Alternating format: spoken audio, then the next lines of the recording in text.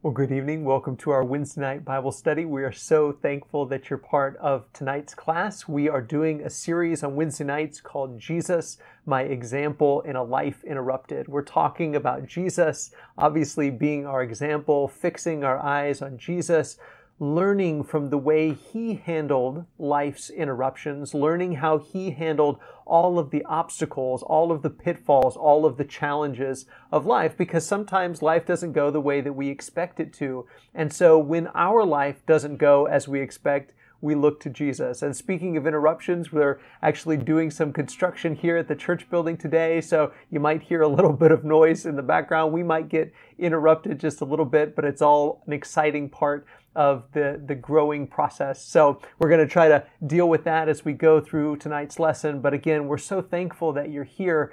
Tonight, we're going to talk about Jesus' humanity. You know, sometimes when we talk about Jesus, we emphasize his deity, which is good. In other words, we focus on the fact that Jesus is God. He is the second person of the Godhead. We talk about the Father and the Son and the Holy Spirit, and we talk about Jesus being deity. We talk about Jesus being God.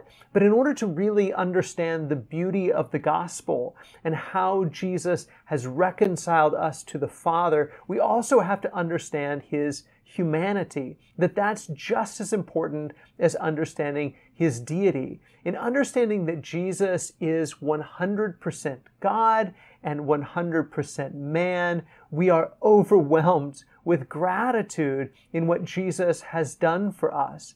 Because Jesus, as a man, had every weakness that we have. Jesus was flesh and blood. And when we say flesh, we don't just mean that he had skin. Of course, that's true as well. But Jesus had flesh, or Jesus was flesh, in the sense that he was mortal. He was perishable. He had weaknesses.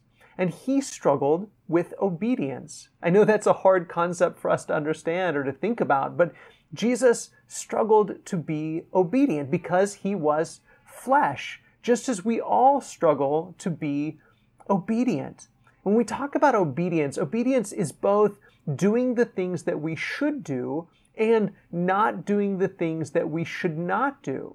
And because Jesus was flesh, he struggled. He suffered. It was a challenge for him to do the things he was supposed to do and not to do the things that he was not supposed to do, just as for us, it's a struggle to be obedient, to do the right thing, to be who we're called to be, to live as we're called to live, to do what we're called to do. It's a struggle for all of us to be obedient. And Jesus went through that struggle. He went through that struggle before us, and he went through that struggle on our behalf. The difference between Jesus' struggle with obedience and my struggle with obedience, or your struggle with obedience, is that Jesus did it perfectly. He didn't give in to the struggle. He was obedient in every way. He did all of the things that he was supposed to do, and none of the things that he was not supposed to do. But it was still a struggle. It was still something that he had to suffer through, that he had to struggle through, because just like you and I, Jesus was fleshly. He had his flesh, and that means he had weakness. That means for him, doing the right thing was still a challenge. It was still hard. He had to suffer. So I just want us to spend a few minutes tonight, even before we get to the text, and think about in what ways we struggle to be obedient. So here's the question that I want to start with. In what ways do you most struggle with obedience? In what ways do you most struggle with obedience in doing the things you're supposed to do and not doing the things that you're not supposed to do? Maybe you struggle with your eyes, looking at things you shouldn't look at, seeing things you shouldn't see, having a habit of going to certain websites and looking at certain things or watching certain videos. And you know you shouldn't do those things, but you have this struggle and you do the things that you're not supposed to do. Or maybe your struggle is more with your mouth and saying things that you're not supposed to say. not saying the good things that you should say, the encouraging things that you should say, or speaking about Jesus the way that you know you should be speaking about him.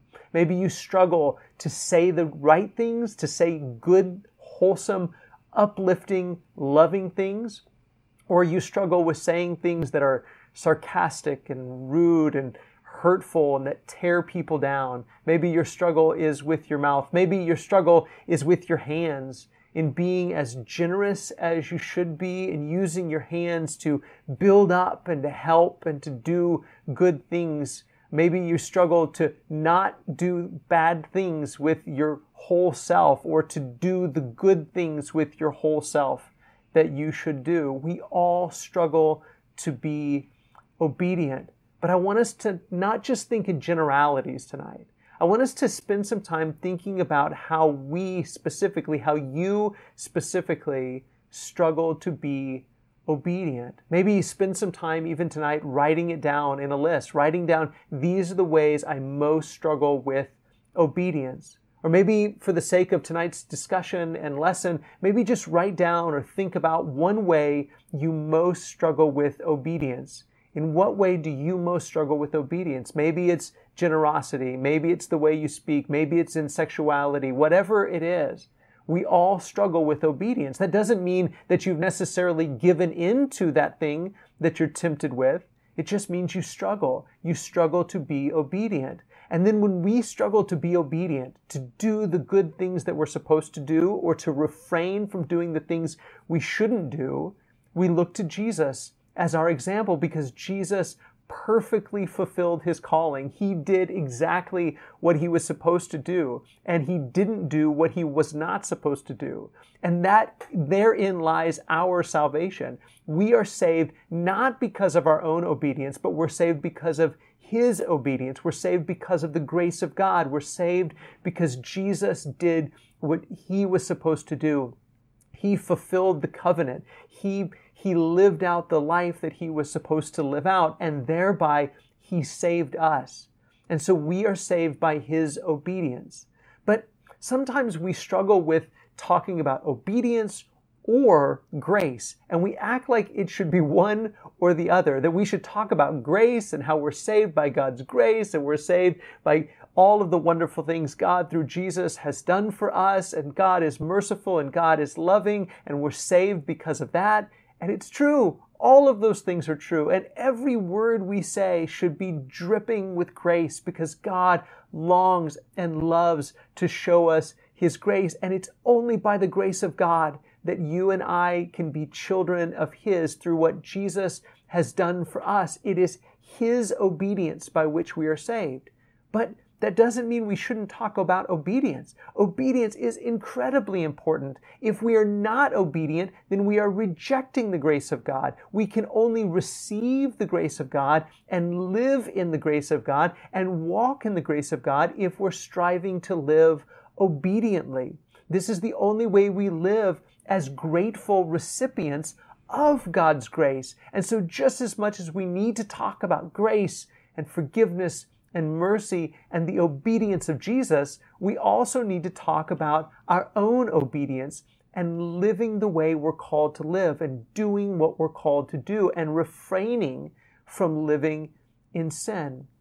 And so as we go through this lesson tonight, and as we think about how Jesus lived obediently and how we should emulate his obedience, we also need to think about how we can do that, how we can live out that obedience, how we can be the people that God calls us to be. So one of the passages I want us to think about is Hebrews chapter 5 and verse 8. This is actually a verse we talked about this morning in our morning devotional. And it says, although Jesus was a son, he learned obedience through what he suffered. And I love that phrase, he learned obedience. In other words, he experienced obedience. He came to know obedience. He became acquainted with obedience through what he suffered. And that's really the only way that you can learn obedience or become acquainted with obedience or know obedience, is by suffering, by doing things that are hard, by going through things that are hard, by going through things that hurt. I used as an example this morning that if I tell my kids to go and play their video games, if I say, go play your video games for an hour, and they go and play their video games for an hour, they really haven't been obedient. They haven't learned obedience. They really haven't experienced obedience. They haven't become acquainted with obedience because they wanted to play video games anyway. That's what they wanted to do.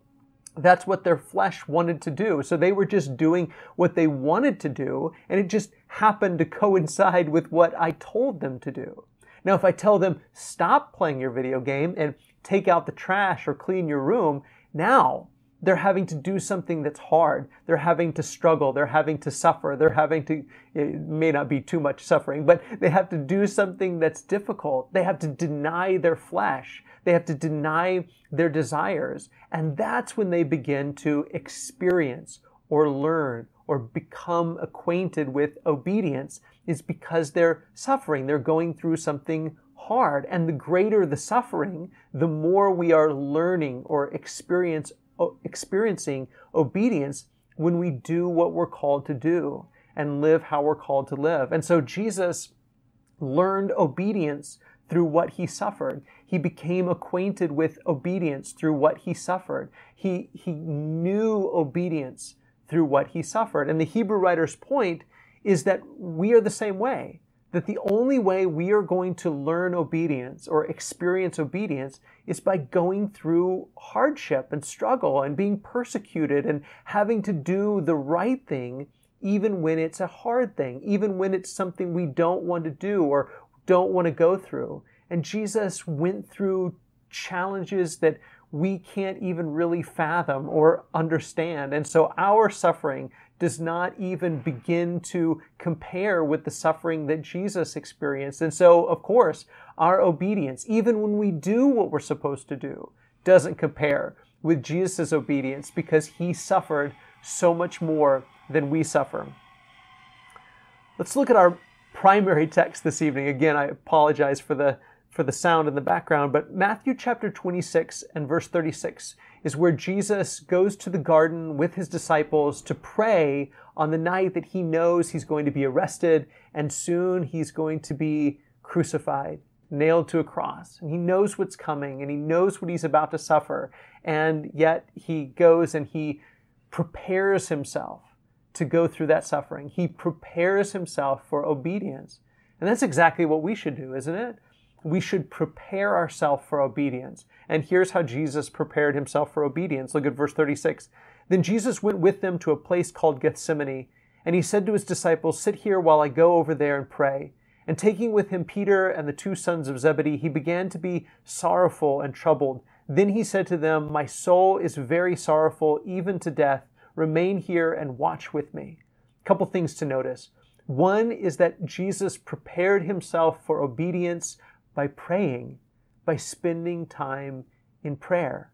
And two, Jesus prepared himself for obedience by surrounding himself with other people who also were preparing themselves for obedience, who also wanted to be obedient. Now, we're going to see that his disciples fall asleep and they're weak, just like you and I have this tendency to be weak, and their flesh is weak and they fall asleep. But Jesus is surrounding himself with others. He's surrounding himself with support.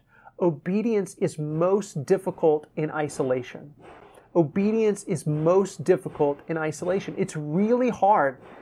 It's really hard to be obedient when we are or we feel like we're doing it alone. That's why we did a sermon not too long ago and we were looking at Hebrews 11 and 12, and the Hebrew writer reminds his audience who's struggling to be obedient that they are surrounded by a cloud of witnesses. And you and I are also surrounded by a cloud of witnesses, but it helps to surround ourselves physically. Sometimes right now, obviously, we're having to be distant from a lot of people, but ordinarily, we can surround ourselves with others. But sometimes we try to be obedient in isolation. Sometimes we try to be obedient by ourselves. We need to surround ourselves with each other, surround ourselves with encouragement. And when you know that someone else is struggling to be obedient, when you know that someone else is struggling with temptation, they're struggling to do the right thing, they're struggling to not do the wrong thing, then we need to exhort them. We need to encourage them. We need to build them up. We need to surround them and support them and pray with them and pray for them. That's how Jesus was preparing himself for obedience. And if Jesus had to prepare himself for obedience, don't we? Don't we even more? Jesus, who's 100% God and 100% man, had to prepare himself to drink this cup of suffering that was coming his way. And if he had to prepare himself for that obedience, then you and I have to prepare ourselves for obedience as well.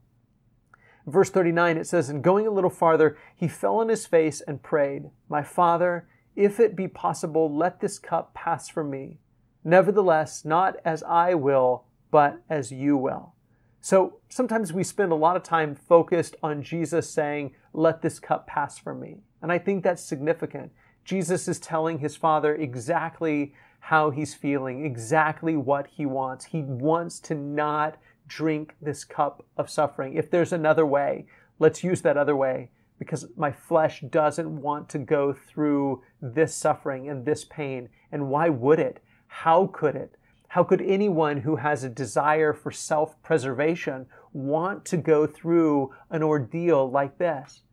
But don't miss the end of Jesus' prayer here. He prays, "Not as I will, but as you will."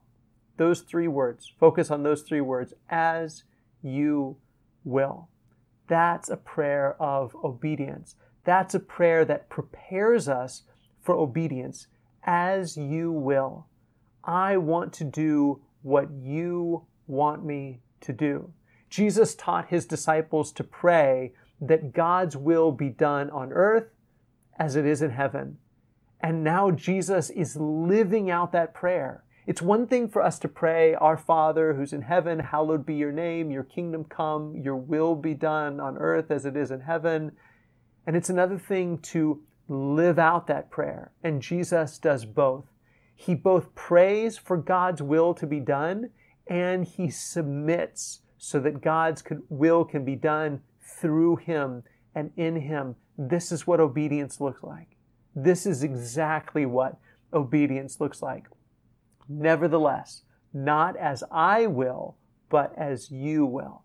That's the heart of obedience. That's why Jesus is our Savior. But that's also why and how he is our example, that we would do the same thing, that we would pray in the same sort of way, that we would tell God how we're feeling and what our flesh wants, but we would also say, "Nevertheless, not as I will, but as you will." That's obedience. The obedience of a child. A child's obedience is when the child says, "I'm not going to do what I want to do. I'm going to do what you want me to do, Father." And that's what Jesus is doing. Nevertheless, not as I will, but as you will. So when you think about your struggles with obedience, to do the things that you're supposed to do, or to not do the things that you're not supposed to do, when you think about those things we discussed at the beginning of this lesson, and you think about your own struggles with obedience, consider this. Have you prayed, "Not as I will, but as you will, Father"? Look at verse 40. "And he came to the disciples and found them sleeping. And he said to Peter, 'So could you not watch with me 1 hour? Watch and pray that you may not enter into temptation. The spirit indeed is willing, but the flesh is weak.'" That right there is the heart of obedience or disobedience. The will of the flesh versus the will of God. Which will you obey? Which will you give into? Jesus' flesh also struggled. Jesus' flesh was also weak, but he pushed through. He persevered. He was long-suffering. He was obedient anyway. And our flesh is weak, and we've all given in to the flesh, and our flesh has won so many times. But Jesus encourages them, and this is what we need to do with each other, is encourage each other, admonish each other to stay strong, to stay awake. Are you going to fall asleep, Are you going to stay awake with Jesus? Are you going to push on? Are you going to persevere? Again, we're not saved because we've done it right, because we haven't done it right. But because we are saved, we want to be obedient with Jesus. We want to live out as grateful recipients of the grace of God. We want to live out this sort of obedience where we say no to the flesh and yes to the Spirit of God. Look at verse 42.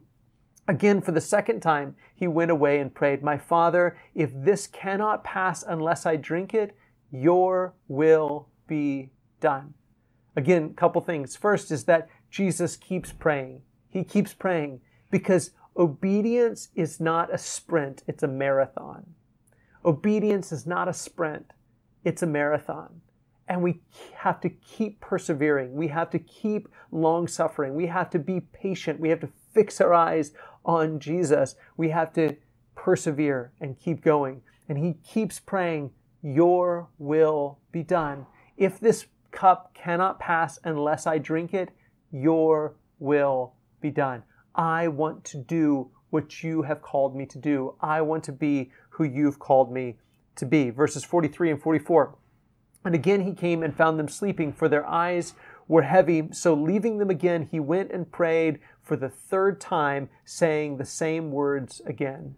This reminds me of 2 Corinthians chapter 12, in which Paul is talking about his thorn in the flesh and how he prayed to God 3 times that it would be removed from him. But the answer came back to him, "My grace is sufficient for you."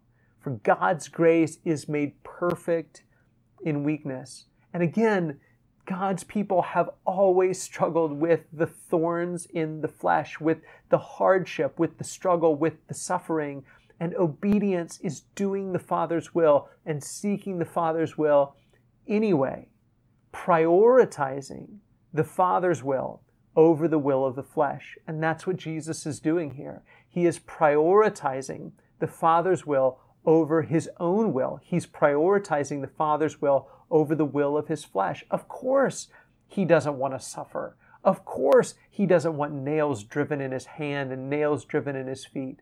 But he knew that the only way to bring salvation, the only way to redeem God's people, the only way to save us was to drink this cup of suffering.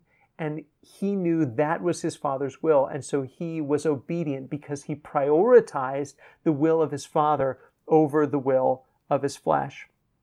Verse 45, then he came to the disciples and said to them, "Sleep and take your rest later on. See, the hour is at hand, and the Son of Man is betrayed into the hands of sinners. Rise, let us be going. See, my betrayer is at hand." And Jesus pressed on.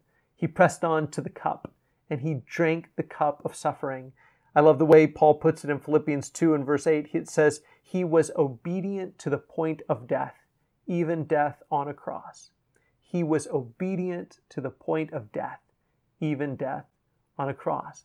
Will we be obedient to the point of death? Will we prioritize the Father's will above our own? What's more important to us? Doing what we desire to do, doing what we want to do, doing what we feel like doing, or doing the Father's will? So here's how I want us to end with this question is, whose will wins? Whose will wins? Your flesh has a will. There are things your flesh desires, things that aren't necessarily bad in and of themselves, but things that if we act on and we live by and we indulge become sinful things. And so we have to prioritize and say, what's more important to me? Who would I rather please? My flesh, my desires, or God, my Father, the one who has saved me and redeemed me and poured his grace out on me? Whose will wins? Does God's will win, or does the will of my flesh win? This is exactly what Paul is describing in Galatians 5. Go and spend some time reading Galatians 5. And he talks about the works of the flesh and the fruit of the Spirit.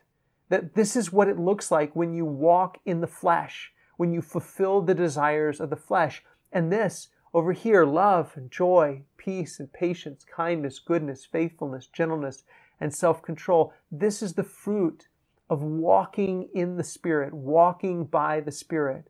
So we have to decide, are we going to fulfill the desires of our flesh, or are we going to walk by the Spirit and do our Father's will? Whose will wins? So again, go back to that list you made in your mind. Maybe it's one thing, maybe it's a dozen things. In what ways do you struggle to be obedient? In what ways do you most struggle with obedience? And then think about those things that you struggle with, and then ask yourself, whose will wins?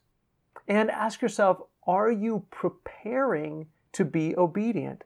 Again, think about the ways that Jesus prepared to be obedient. What did he do? He surrounded himself with people who would pray with him and pray for him, even though they failed in their weakness to stay awake and pray. That's what Jesus did. And if Jesus implored people, pray with me, pray for me, pray for yourselves. This is a night of temptation and testing. Stay awake and pray. And if Jesus prepared himself for obedience in that way, how much more so, or how much in the same way, should you and I surround ourselves with people who will pray with us and pray for us? When's the last time that you had something that you were really struggling with and you wanted to be obedient? You knew how to be obedient. You knew what God wanted for you and of you, but you didn't think to pray. We sing a song, don't we, sometimes? That's the question of the song over and over again is, did you think to pray? One line says, when you've met with great temptation, did you think to pray? Do you surround yourself with other people to pray with you and pray for you? And are you doing the same thing for other people? What if their obedience, what if the obedience of your spouse, or the obedience of your children, or the obedience of your preacher, or your elders, or your deacons, or your brothers and sisters in Christ, your congregation, what if their obedience is impacted by whether or not you're praying for them and supporting them and helping them to overcome the weaknesses of their flesh? Number 2, tell God how you feel. So not only surround yourself with people who will pray with you and pray for you, but tell God exactly how you're feeling. Tell him what you want. Tell him what your flesh wants. Tell him your temptations. Tell him your struggles. Tell him, I don't want to do this. I'm struggling with this. This is hard. This hurts. Tell him. He is there. His throne of grace is there, and you have the access to his throne of grace so that he can help you in your time of need. Confess your need. Sometimes we put up just as much of a facade and just as much of a charade with God as we do with each other. And when somebody asks us, how you doing? We say, oh, I'm fine. I'm good. I'm doing all right. Doing just fine. And we do the same thing in our prayer life sometimes. We don't even tell God how we're feeling. We don't even tell God what we're wanting. We don't even tell God what we're struggling with. We don't tell our Father. He wants us to confess our struggle and our weakness. If Jesus prayed, let this cup pass from me. If Jesus said, I'm really struggling with this. I know this cup is what I've been preparing and planning to drink. This cup of suffering, this cup of sorrow, this cup of woe. I know this is what I'm supposed to do. I know what I've been preparing to do, but I would really rather that it pass from me. I'd really rather there be some other way. If Jesus needed to pray that, don't we need to pray that as well? So surround yourself with people who will pray with you and pray for you, and tell God how you feel. But number 3, pray for his will to be done. May your will be done as you will. Because that's the real question, isn't it? Whose will wins? Whose will wins? Does the will of your flesh win, or does the will of God win? And sometimes it comes down to whether or not we're willing to pray about it and willing to press on and keep praying about it and keep telling God how we feel and keep surrounding ourselves with brothers and sisters who will pray with us and pray for us and keep praying as you will. you say, but it's hard. It hurts. It's a struggle. It's been going on for years. Yes, obedience is a marathon, not a sprint. And it's 1 minute at a time. It's 1 day at a time. It's 1 week at a time. And sometimes temptation, they're like waves. And 1 minute you're feeling pretty good and you're feeling on top of the world and you think, I can be obedient. I can do this. I can live this life that I'm called to live. And then something hits you and like a wave, it washes over you and then you're overcome with weakness. Do it again. Call your friends. Text your friends. Pray with me. Pray for me. I'm struggling to be obedient, or I messed up and I failed. And of course, we're relying on the grace of God and the obedience of Jesus and what he has done, what he is doing, and what he will do. But we're all striving to be obedient, to live in this way as grateful recipients of God's grace. And so when you fall down, ask him to pick you up. When you're feeling weak and you feel like you might fall again, ask him to make you strong. Tell him exactly how you're feeling and pray for his will to be done. Father, may your will be done on earth as it is in heaven, in my home as it is in heaven, in my heart as it is in heaven, with my hands as it is in heaven, with my life as it is in heaven. May your will be done. The only way to live this sort of life is to fix our eyes on Jesus. He is our example in our life that so often is interrupted. But we don't have to do it alone. You're not doing it alone. You are surrounded by a cloud of witnesses. Not only the brothers and sisters, God's people who've gone on before us, but your brothers and sisters that are living now here at McDermott Road and all over the world. You're surrounded by people who are also struggling and striving to be faithful, to be obedient. So let's help each other, pray for each other, and encourage each other to keep our eyes on Jesus and to live obedient lives. We love you. Thank you so much for being part of our class tonight. Hope that you have a wonderfully blessed rest of the week, and I hope to see you on Sunday. Take care. God bless.